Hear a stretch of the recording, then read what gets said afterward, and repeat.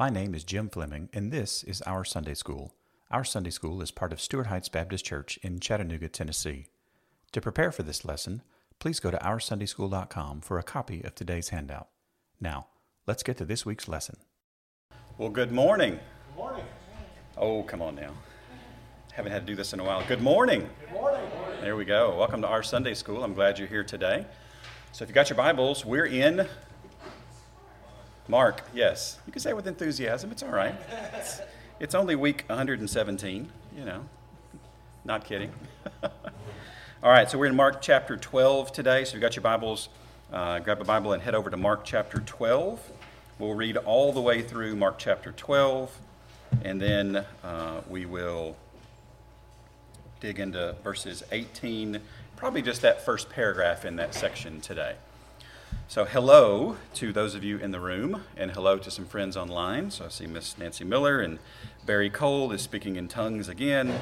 My mom is here, and my friends from North Carolina, the Greggs. Hey guys, good to have you guys. So first question up that we ask each week is, what is God doing in you through His Word? Isn't that just magic? All I do is just lean back and look, and it just happens. It's crazy. What is God doing in you through His Word from the portion of Mark we have studied so far? And Augie has an answer. That is awesome. I love participation. Participation's a good thing, right? That's fantastic. No issues for me. So what is God doing in you through His Word from the portion of Mark we have studied so far? Again, an answer. That's awesome.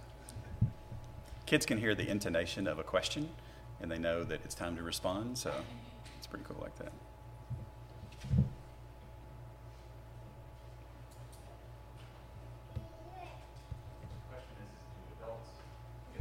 Oh, I don't know. I'm not. That's what I'm trying to learn, Dave. Do adults get the intonation too? I don't know.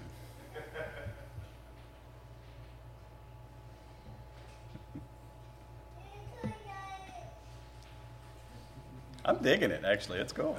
For those of you online who can't hear, Augie is responding every time I ask a question, and it's fantastic. So there's just that.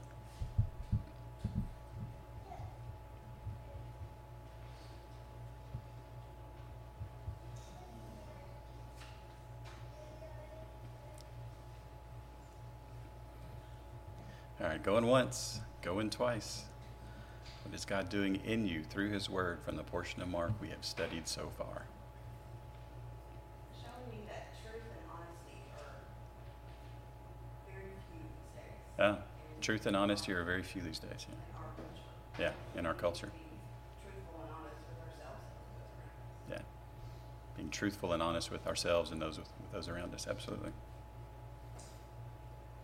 Some things don't change over time, do they? I find when I read through Mark, and I'm like, yep, I still see that, and yep, I still see that, and yep. It's like, oh, maybe human behavior is just bad. Sometimes you have a tendency to think that this was just for them back Yeah, then, yeah. not for us today. Yeah, the tendency to think that it was just for them and not for us today. Yeah, absolutely. I thought I saw a hand. Yes. I saw the finger. See, I forget, you don't raise your hand. It's just like, I got to keep an eye out for the finger. So. It's just encouraging you to keep The good finger, not that finger, Chandelier. Come on. Sorry, Miss Sherry. It's just encouraging me to still keep in the Word because in verse 24, Jesus asked them, "Is this not the reason you are wrong? Because you neither know the Scripture Yeah. nor the power of God." Yeah. And it's the Scripture and the power of God that gives life and peace and joy. Amen. The importance of staying in the Word and what Jesus says in verse 24. Absolutely. Absolutely. Yeah, this is going to be a lopsided lesson, I believe, today, because we're only going to get to that first paragraph in that section. So it's really just the Sadducees, and next week is Jesus. Like, I don't have a hammer big enough to bring down like what He's going to bring down. Maybe Thor's hammer. Maybe we bring Thor's hammer next week and have it'd be a good reason to buy a Thor's hammer. Can write that off, right? Is that a taxable expense? Sure. Depends? No? Okay. All right. We'll go with that. All right, let's read Mark chapter 12. And for that, I think I can see that you have marked up your copy of Mark. Right, so thank you for that. That's beautiful. Yes? No?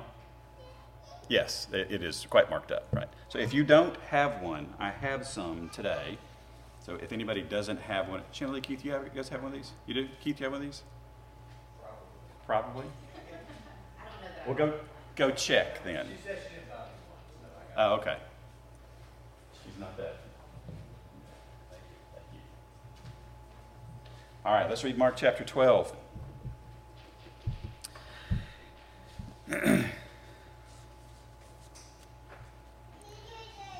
And he began to speak to them in parables. A man planted a vineyard and put a fence around it and dug a pit for the winepress and built a tower and leased it to tenants and went into another country. And when the season came, he sent a servant to the tenants to get from them some of the fruit of the vineyard. And they took him and beat him and sent him away empty-handed. And he sent to them another servant, and they struck him on the head and treated him shamefully. And he sent another, and him they killed. And so with many others, some they beat and some they killed. He had still one other, a beloved son. Finally he sent him to them, saying, "They will respect my son." But those tenants said to one another, "This is the heir. Come, let us kill him, and the inheritance will be ours." And they took him and killed him and threw him out of the vineyard. What will the owner of the vineyard do? He will come and destroy the tenants and give the vineyard to others. Have you not read this scripture? The stone that the builders rejected has become the cornerstone. This was the Lord's doing, and it is marvelous in our eyes. And they were seeking to arrest him, but feared the people, for they perceived that he had told the parable against them. So they left him and went away. And they sent to him some of the Pharisees and some of the Herodians to trap him in his talk. And they came and said to him, "Teacher, we know that you are true and do not care about anyone's opinion, for you are not swayed by appearances, but truly teach the way of God. Is it lawful to pay taxes to Caesar or not? Should we pay them or should we not?" But knowing their hypocrisy, he said to them, "Why put me to the test? Bring me a denarius, and let me look at it." And they brought one. And he said to them, "Whose likeness and inscription is this?" And they said to him, "Caesar's." And Jesus said to them, "Render to Caesar the things that are Caesar's, and to God the things that are God's." And they marveled at him. And Sadducees came to him, who say that there is no resurrection. And they asked him a question, saying, "Teacher, Moses wrote for us that if a man's brother dies and leaves a wife, but leaves no child, the man must take the widow and raise up offspring for his brother. There were 7 brothers. The first took a wife, and when he died, left no offspring. And the second took her, and died, leaving no offspring. And the third likewise. And the 7 left no offspring. Last of all, the woman also died. In the resurrection, when they rise again, whose wife will she be? For the 7 had her as wife." Jesus said to them, "Is this not the reason you are wrong, because you neither know the Scriptures nor the power of God? For when they rise from the dead, they neither marry nor are given in marriage, but are like angels in heaven. And as for the dead being raised, have you not read in the book of Moses, in the passage about the bush, how God spoke to him, saying, 'I am the God of Abraham, and the God of Isaac, and the God of Jacob'? He is not the God of the dead, but of the living. You are quite wrong." And one of the scribes came up and heard them disputing with one another. And seeing that he answered them well, asked him, "Which commandment is the most important of all?" And Jesus answered, "The most important is, Hear, O Israel, the Lord our God, the Lord is one. And you shall love the Lord your God with all your heart and with all your soul and with all your mind and with all your strength. And the second is this, you shall love your neighbor as yourself. There is no other commandment greater than these." And the scribe said to him, "You are right, teacher. You have truly said that he is one, and that there is no other besides him. And to love him with all the heart and with all the understanding and with all the strength, and to love one's neighbor as oneself, is much more than all whole burnt offerings and sacrifices." And when Jesus saw that he answered wisely, he said to him, "You are not far from the kingdom of God." And after that, no one dared to ask him any more questions. And as Jesus taught in the temple, he said, "How can the scribes say that the Christ is the son of David? David himself, in the Holy Spirit, declared, 'The Lord said to my Lord, sit at my right hand until I put your enemies under your feet.' David calls himself Lord. So how is he his son? And the great throng heard him gladly. And in his teaching, he said, beware of the scribes who like to walk around in long robes and like greetings in the marketplaces and have the best seats in the synagogues and the places of honor at feasts, who devour widows' houses and for a pretense make long prayers. They will receive the greater condemnation. And he sat down opposite the treasury and watched the people putting money into the offering box. Many rich people put in large sums. And a poor widow came and put in 2 small copper coins, which make a penny. And he called his disciples to him and said to them, truly, I say to you, this poor widow has put in more than all those who are contributing to the offering box. For they all contributed out of their abundance, but she, out of her poverty, has put in everything she had, all she had to live on. Amen. So in Mark chapter 12, we are coming right on the heels of Mark chapter 11. Yes, I thought I'd start with easy questions today. So Jesus has come to Jerusalem. He has engaged with, in the immediate passage prior to what we're studying today, the Pharisees and the Herodians. So we looked at this text last week, the Pharisees being the religious elite, the religious extremists, the Herodians being the political elite, the political extremists. So he's dealt with politics and religion blended in their hatred for Jesus. And now we come to a different sect of Judaism and religious belief. So verse 18, if you got your handout, verse 18 says, and Sadducees. So let's stop here for just a second. So Sadducees, a couple of things about them. So I got this from the Wikipedia's article.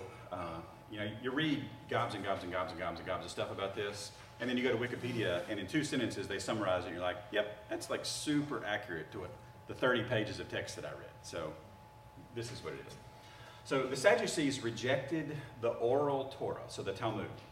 And we'll talk about this in just a second. But the Pharisees were locked in to all of this tradition stacked on top of what they viewed as actual God's word. The Sadducees only accepted the written Torah, so just the words that who wrote. Just the words that who wrote. Moses, right. So it was all about Moses. And who does Jesus quote back to him? Moses, right. Because when you know the word, you can refute heresy. So the Sadducees were just Genesis through Deuteronomy as the sole source of divine authority. Let's go to the next one, Dave. So if you wanted to look at the Sadducees' theology, this is it. Now, if you look in the text, it says the Sadducees came to him who say that there is no resurrection. Now, if all of your theology comes from Genesis through Deuteronomy, how much, I'm going to ask a very specific question here, how much explicit resurrection language is in Genesis through Deuteronomy? You're like, doesn't feel like a whole lot. Yes, this is Gary's joke, right? That's why they're sad. Sorry. I was hoping I could get through the whole thing without saying that, but I knew somebody would bring it up. So 2 points for Gary Jared. Yes, there we go. So now I'm going to argue next week that there is resurrection language in Genesis through Deuteronomy, because I believe Jesus argues that there is resurrection language in Genesis through Deuteronomy, but it is not explicitly clarified and stated in a way like you are going to rise from the dead and be with God in a place specifically in the future. It's not that crystal clear. So this is the Sadducees' theology. Let's go one more, Dave. So this would be closer to what the Pharisees, and the colors matter here. So the Pharisees would say the Old Testament, good stuff, right? The Pharisees would say the Mishnah and Gemara, the Talmud, good stuff, not quite on the level of the Old Testament. So I've got a copy of the Mishnah. So this is my copy of the Mishnah. So this is you can think about it as a bit of running commentary and interpretation of the law. So it's a lot of opinion, and a substantial amount of it is incredibly helpful for actually understanding the Old Testament. Like it's quite, to understand how the people who lived in that day and age would have used and interpreted and lived out the commands. So this is part of the Gemara. You're not printing that off in one book. So that's the Talmud. Then you come to the Apocrypha. And I want to stop here for just a second. So how many of you, you've heard this word Apocrypha before? Yes, yes. So I have a copy. This is the New Revised Standard Version. And actually, most of the modern translations, you can order a copy of your translation that will include the apocryphal books. This is just the Apocrypha, and I'm going to pass this around just a little bit. One of the things that you can do, you can actually get an ESV, the translation that we use in here right now, with an Apocrypha in it. So ESV, New American Standard, NIV, like all these major translations, you can get one with the Apocrypha. So somebody tell me what the Apocrypha is. Anybody know? Other than just, yes, I've heard that word.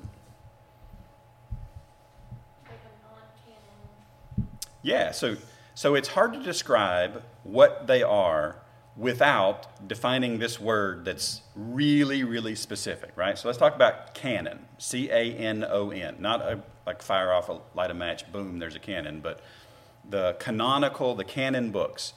So most Protestants, most, not all, most Protestants would say that the 66 books from Genesis to Revelation are the canon. So when they were penned, they were canon. They were recognized later as canon, but when they were penned, they were canon, right? You don't have to have a decree that says this is the Word of God. It's nice to declare that this is the Word of God. That's great, but that they were what they were. The Apocrypha are 13 books that are of disputed canonicity. So now I've taken the word that I just defined and put it in another complicated word, right? So we're not entirely sure that these are God's Word. However, some of the early reformers felt so strongly about these books that when they printed English copies of the Bible, they included the Apocrypha kind of sort of just in case to cover all my bases. Now, if you read their works, they won't say it like that. But there's a significance in Jewish history, at least, of relying on these works. And for the people who were alive in Jesus' day, they would have been familiar with the apocryphal stories. So when we read the New Testament and read the Old Testament and skip over things that the Old Testament, when we read the Old Testament, I'm going to get this right, and we skip over stories that New Testament believers would have been aware of, we are coming at the New Testament with a limited perspective. So just want us to be aware of that, right? This is called reading outside the canon, and I would strongly encourage you do it. I would also strongly encourage you do it with a highly skeptical eye, because there's more here. So the next setup is the pseudepigrapha. This is one of my favorite words. I brought my copy of the pseudepigrapha. If you've noticed, this is a lot more than just the Old Testament, okay? So think about this. So you've got the Old Testament, right, the 39 books. You've got the Mishnah and the Gemara, the commentary. You've got the Apocrypha, the kind of disputed-ish books.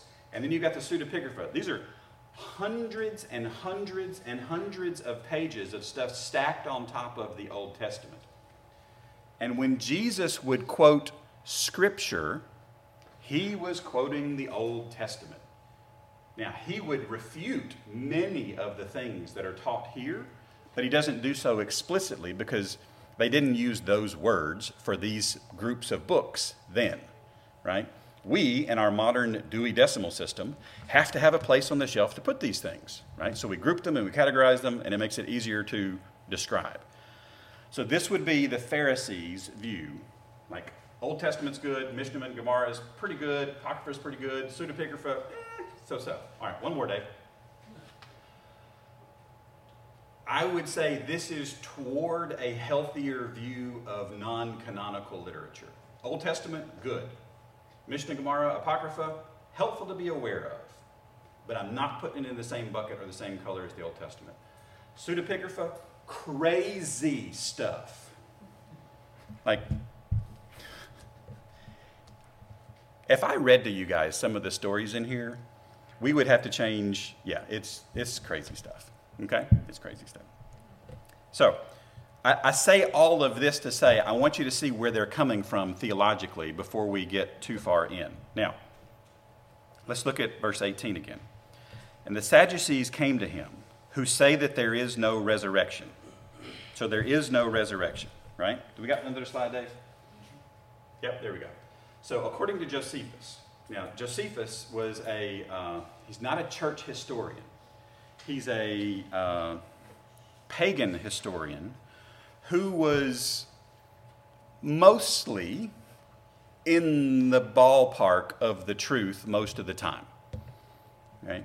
He's famous because he wrote a bunch of stuff down and it got copied and copied and copied, right? So he was kind of if you think about him as the first one out of the gate, sometimes first to market is the popular one that hangs around, and it was pretty easy to read. He didn't write it at this real elevated level, easy to consume. This is Josephus.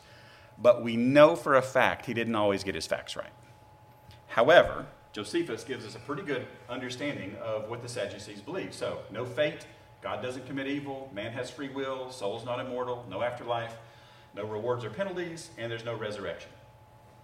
You're like, okay, well, there's a couple things in there that I would go, I'm good with that. Like, God does not commit evil. Yeah, that's right. I do not believe God commits evil, right? Depending upon how you define fate, I don't know, maybe, right? But the soul is not immortal. So what then would the Sadducees believe? When you die, what happens? That's it. Game over, right? Do not pass go, do not collect. I mean, that's it. That's the end of everything. So would that affect how you lived? Absolutely. Okay. Do you remember from a week or 2 weeks ago when we talked about who was in charge of the politics of running the temple? Sadducees. They were the political elite inside the temple. Does this begin to make sense? If I'm not going to live forever, I better get everything I can get out of this life right now. So power, authority, like, ooh, I'm important when I walk into, So all this stuff's going on. And the people knew this, right? The average everyday Jew walking around the street, they knew this about the Sadducees. So verse 18. So I got one more, sorry. Yep. The Sadducees are also referenced in Acts. So they didn't believe in the resurrection, and this is an important one. They rejected the idea, even the concept, of spirits or angels. And this is the one where I go, dang, guys, how closely were you reading the Torah? Because that shows up there, right? I mean, this is in the book. So I would say that even in their system of belief, they were not completely internally consistent. Does that make sense? So they had some holes in their theology, even what they stated that they believed very plainly. So we'll go from there. All right, so thank you, Dave. So the Sadducees came to him. They came to Jesus. Jesus is in the temple, which I think is funny because he's on their turf, but it's his land. Right, so let's make sure we understand like who owns this space, right? So they came to him and who say that there is no resurrection. And they asked, and this is in the imperfect, which means they repeatedly asked, they asked him a question saying, and they repeatedly asked this question, saying, Teacher, Moses wrote for us that if a man's brother dies and leaves a wife but leaves no child, the man must take the widow and raise up offspring for his brother. You might be thinking, that's a weird thing for Moses to write. So let's go to the next slide, Dave. Let's talk about Deuteronomy 25:5. This is there's much more that's written on this. This is kind of a distillation of the levirate marriage. So if brothers dwell together and one of them dies and has no son, the wife of the dead man shall not be married outside the family to a stranger. Pause. Why did you not want to marry outside to a stranger? That's a very specific term. A stranger was a what? A pagan, right? If you marry a pagan, like, whoop, time out. Now we've started mixing things. Now, what about the other? The outside the family. Why is that a problem? Bloodline issues, yes. Inheritance. It's the land. It's the land, it's the land, it's the land, it's the land. You cannot lose the family land. Right? What does God promise his people over and over and over? You're going to have a land. It's yours. Is this in the news today? Literally today. Right? There will be no politician who eternally resolves the land conflict in the Middle East. Jesus will fix it, and he will fix it finally, and he will fix it eternally, and that will be that. Right? He is the only one that can fix this. So be very wary of anybody, of any political stripe that says, I can fix this. I'm 45. I have seen every American president state some version of, I can fix this. I think we can do it. We are batting 0 right now at this. Right? So let's be very careful here. So this is the concept. So let's keep going. So her husband's brother shall go into her and take her as wife and perform the duty of a husband's brother to her. This is a very G-rated version of saying something that I think we can all understand. So this is what Moses commanded. It's about the land, it's about the land, it's about the land, it's about the land. So teacher, Moses wrote to us, if a man's brother dies and leaves a wife but leaves no child, that the man must take the widow and raise up offspring for his brother. And then they go into one of the weirdest, most twisted, odd, crazy, messed up examples in the entire New Testament. When I read this, I remember when I was reading through Mark, a couple of years ago, trying to get ready for the series, and reading through Mark. Every time I come to this text, I'd be like, that is messed up. Like, who even dreams up a situation like this? It is crazy. You got 7 brothers, and each one of them has this. And the most compassionate thing in this whole story, last of all, the woman also died. Thank God there were no more brothers. This is just mean at this point, right? I mean, this craziness. And I thought, where in the world did they come up with this example? And then I remembered the Apocrypha. Because there's a reference in the Apocrypha, in the book of Tobit, T-O-B-I-T, which I would strongly recommend that you read. It's actually the first book in the Apocrypha. So Tobit, the apocryphal story of Tobit, is about a guy named Tobit, yes, and he has a son named, here's super extra credit if you know this one. What's that? Tobit? No, it's not Tobit. It's Tobias, actually. It's pretty dang close, but Tobias. Tobit has an unfortunate interaction with a bird. You're familiar with this story, yes. The unfortunate interaction with the bird is the bird, there's not a delicate way to say this. The bird poops in his eyes, and he goes blind.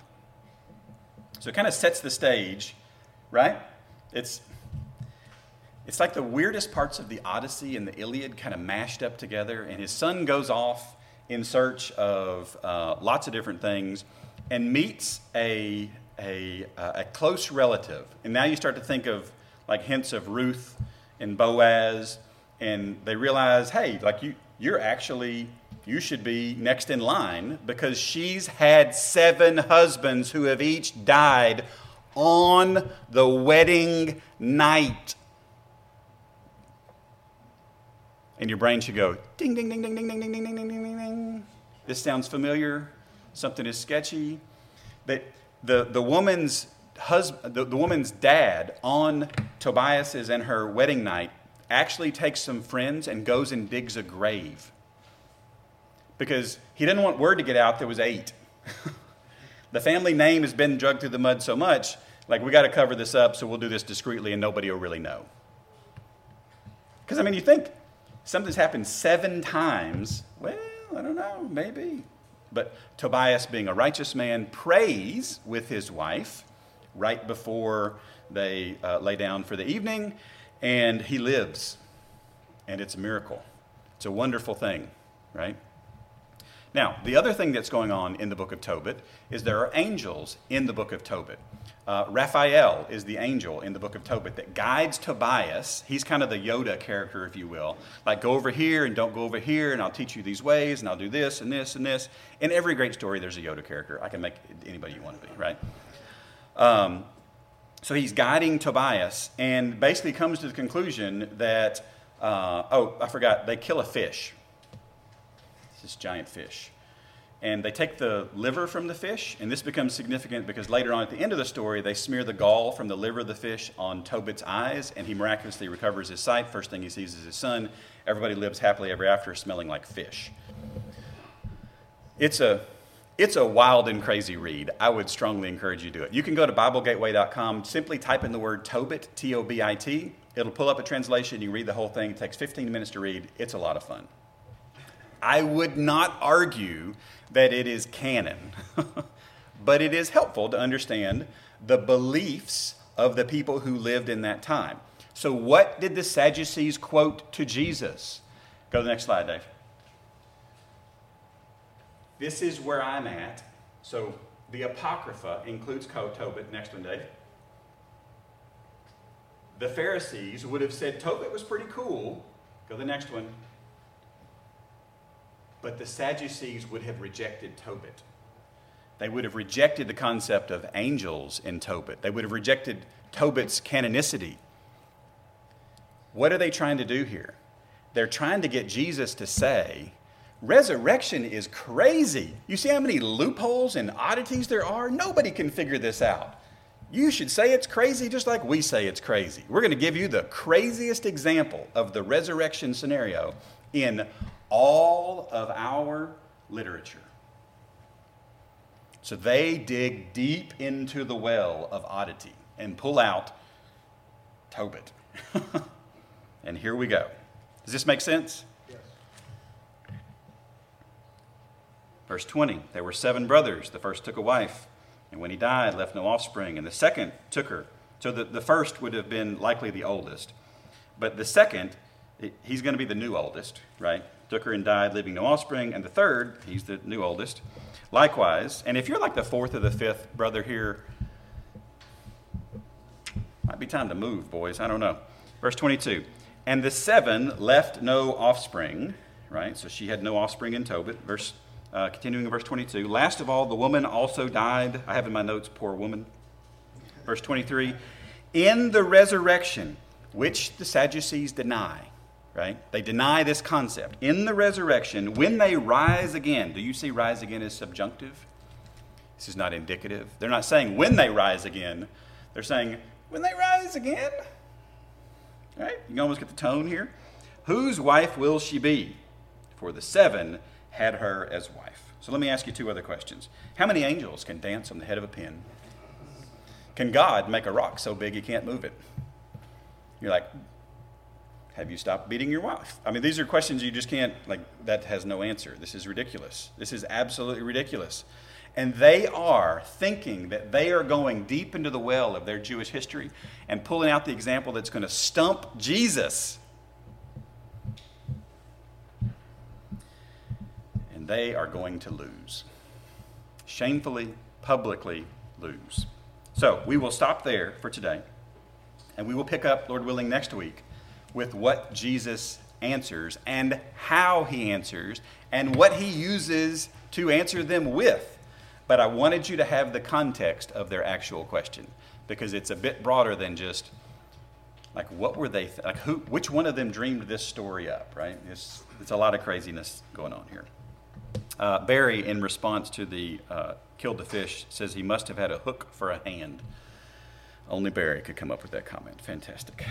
There we go. All right, so now it's time for our prayer time. If you would, your weekly updates should be at the table. Please read over those. If you have any corrections, please make those corrections. If you have new prayer requests, write those down. We'll do all of our application and personalization next week, Lord willing, because the only application from this one is, don't be crazy. I don't know. So write down any prayer requests. For those of you online, if you would put those in the comments, that'd be great. We could pray for those. And then pray for somebody that's not with you. And then let's go worship this one who can handle any question and points the questioner back to the truth every single time. It is a master class in how to respond to those that are out to trap you. So with that, thanks for coming, guys. I love you guys. And it's good to be in a room with you 2 weeks in a row. I'm still excited. Awesome. Good deal. Thanks, guys. Thanks for engaging, and don't forget to subscribe to our podcast, YouTube channel, and weekly email. You can subscribe to all three of those at OurSundaySchool.com. Grace and peace to you.